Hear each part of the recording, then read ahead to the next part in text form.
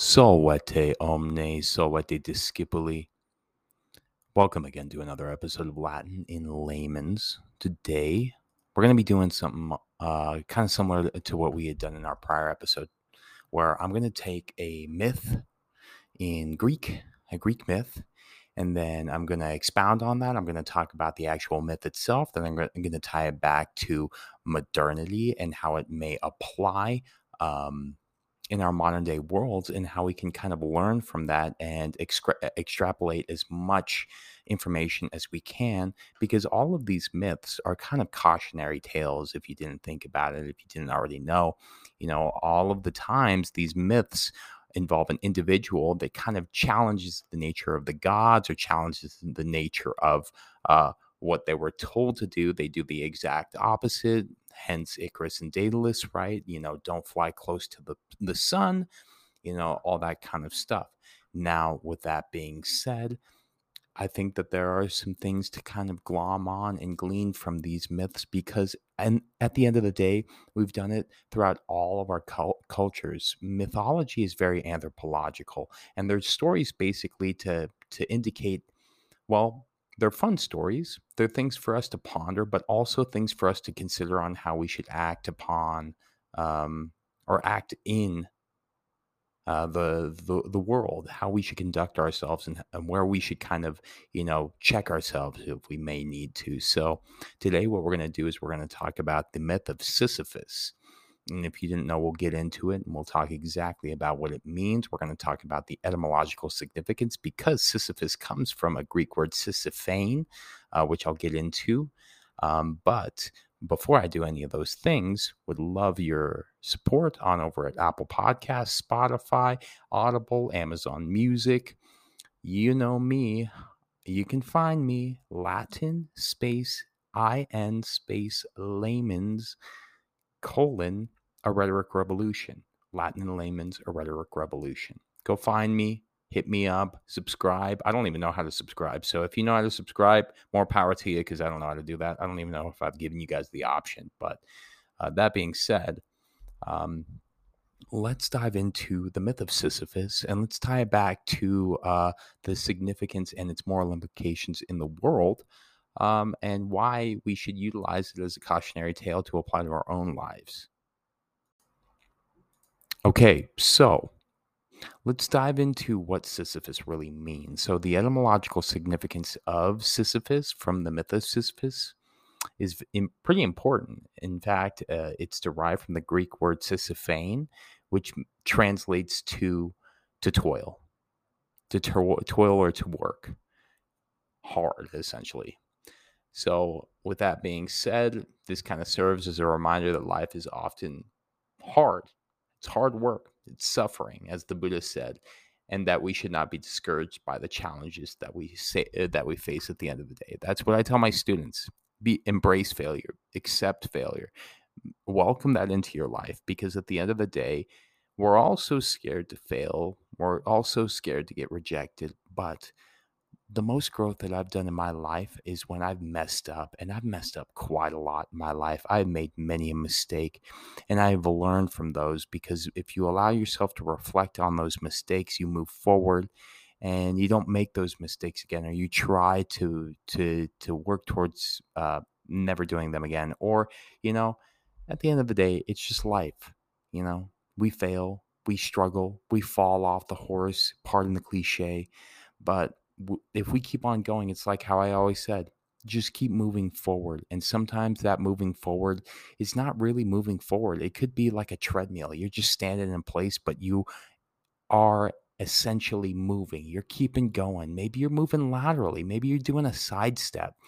Doesn't matter. You're just moving. Don't stop moving, though. That's the problem, is that people nowadays seem to be so content and happy to be content.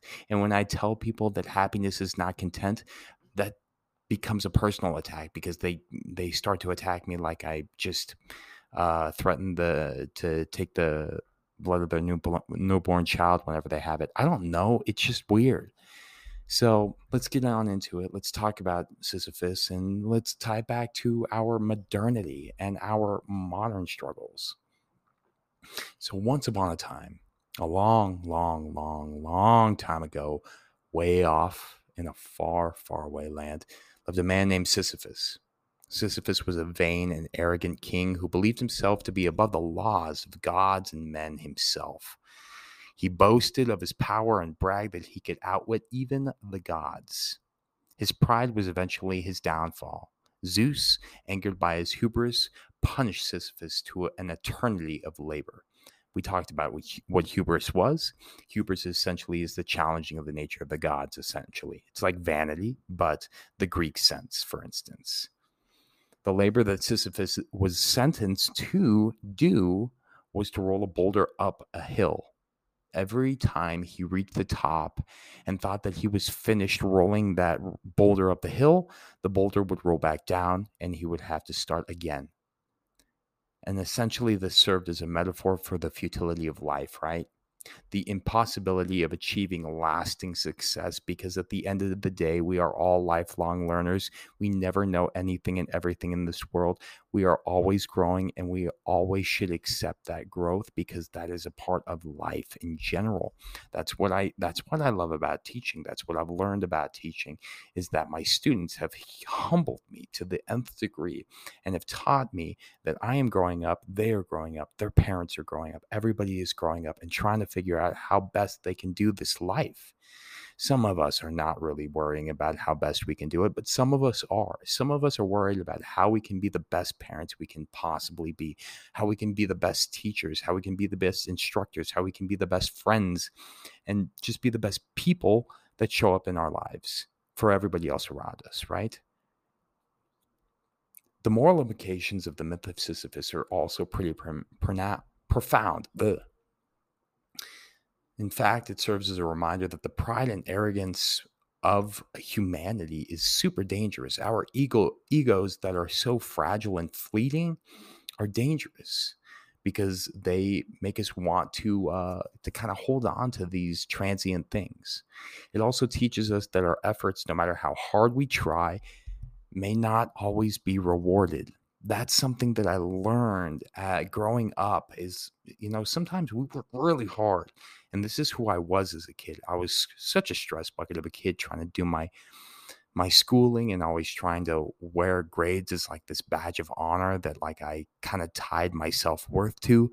I was also the kid that always studied so hard for my tests, but I always never did as well as my friends. Even though I knew I studied harder, I put in way more, way, way, way more work than they ever did. And they just were inherently better at taking tests, I guess. They weren't as stress bucket of students as I was. But I remember all the time, like everybody would get their tests back, and I would be the one to cover my test, kind of like put it away and then lie about my grade, because then I could kind of like, I didn't have to deal with my friends and them telling me that I didn't get as good of a grade as them.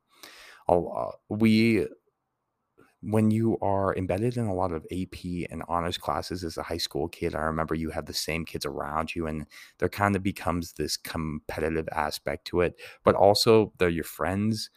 It was very odd, but I remember I lied so many times about the grade that I actually got, and I would bump up my grade by like 3 or 4 points, but I would still lie about it because I just didn't want to face the fact that, well, I put in the really hard work and yet it never seemed to translate. It was so frustrating every single time. And, at the end of the day, that's just what life is.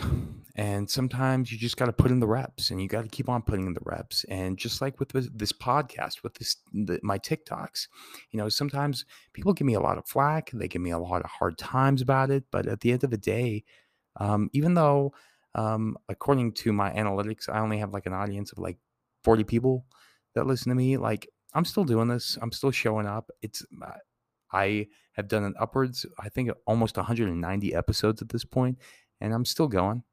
And I still haven't achieved any sort of semblance of what, people would want if they were doing a podcast, right? Like I talked about before, podcasts are they fail so often. People that start podcasts, the percentage of them getting past 3 episodes is like 90%. 90% fail to do so. And of that 90%, 98% don't get past 20 episodes. So if you get past 20 episodes filming for a podcast, you are in the upper echelon of the long form media. And that's just it. It's just about putting in the reps. It's about striving.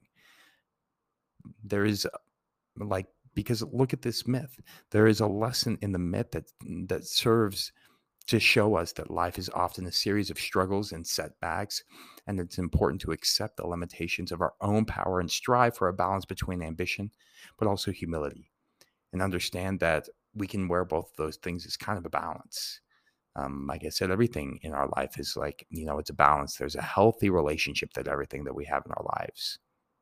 And at the end of the day, we can use this myth of Sisyphus as a cautionary tale for our own lives and how we should strive for the balance between this ambition, this humility, this accepting that we are lifelong learners, and also accepting the limitations of who we are and that we can't do everything and that we're not perfect and that we can't be a Jesus in this world. Even if we wanted to, we can't be, and we could try to, but that's just kind of a futile thing in my opinion.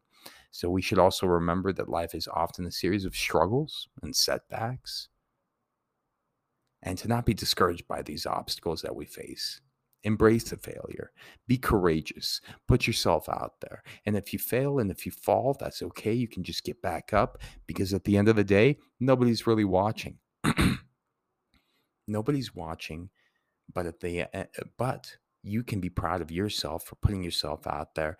And even if you fail, it's like, when you see a cute girl or a cute guy or a cute non-binary individual at a coffee shop, and you're maybe getting some side glances and you're not sure, but hey, you'll never know if that person really wanted to go out on a date with you or anything like that if you didn't put yourself out there. And putting yourself out there also leads to a lot of vulnerability. It's scary, but you should embrace that scariness, because that's growth. That's getting out of the comfort zone. That's when the adrenaline starts coming. That's when the heartbeats are like pa pa pa pa pa pa pa, and then you're like all flustered and you get hot and sweaty and all this stuff. And then, oh my goodness gracious, but that's life, and that's accepting the struggles that we have and understanding that you know what, maybe it will get rejected, because not everybody is going to probably be attracted to you or want to go out on a date with you or whatever, but that's okay, because there will always people that'll be smarter than you, more attractive, more rich, wealthy, have more friends, be more well endowed. But then there will also be people on the other end of that, where you'll be smarter than them, you'll be more attractive than them, you'll be more wealthy, you'll be more well endowed. It's just the nature of the world.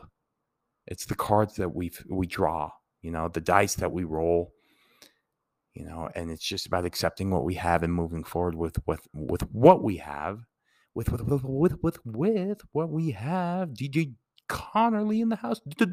DJ Connerly.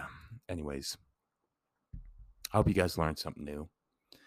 Embrace that struggle. Embrace the fact that we are human. Embrace that we are imperfect, and embrace that life is to toil, but that toiling is a beautiful thing. And that Sisyphus, coming from the Greek word sisyphein, which means to toil, is just an aspect of this world. And that it's not supposed to be a bunch of rainbows and lollipops and sunshine and flowers and stuff like that. But there are some times when life is like that. That's the beauty of it, is that if you're in pain right now, you're not always going to be in pain. But on the other hand, if you're happy right now, you're not always going to be happy or feel that immense amount of joy. These things are transient and they're fleeting, but they still come back. And that's just what life is. Thanks again, everybody. I hope you learned something new, and I hope you guys enjoyed these myths and just kind of diving into them and talking about them, the moral implications and all that great stuff. So Take care, y'all. Tempus est discedere.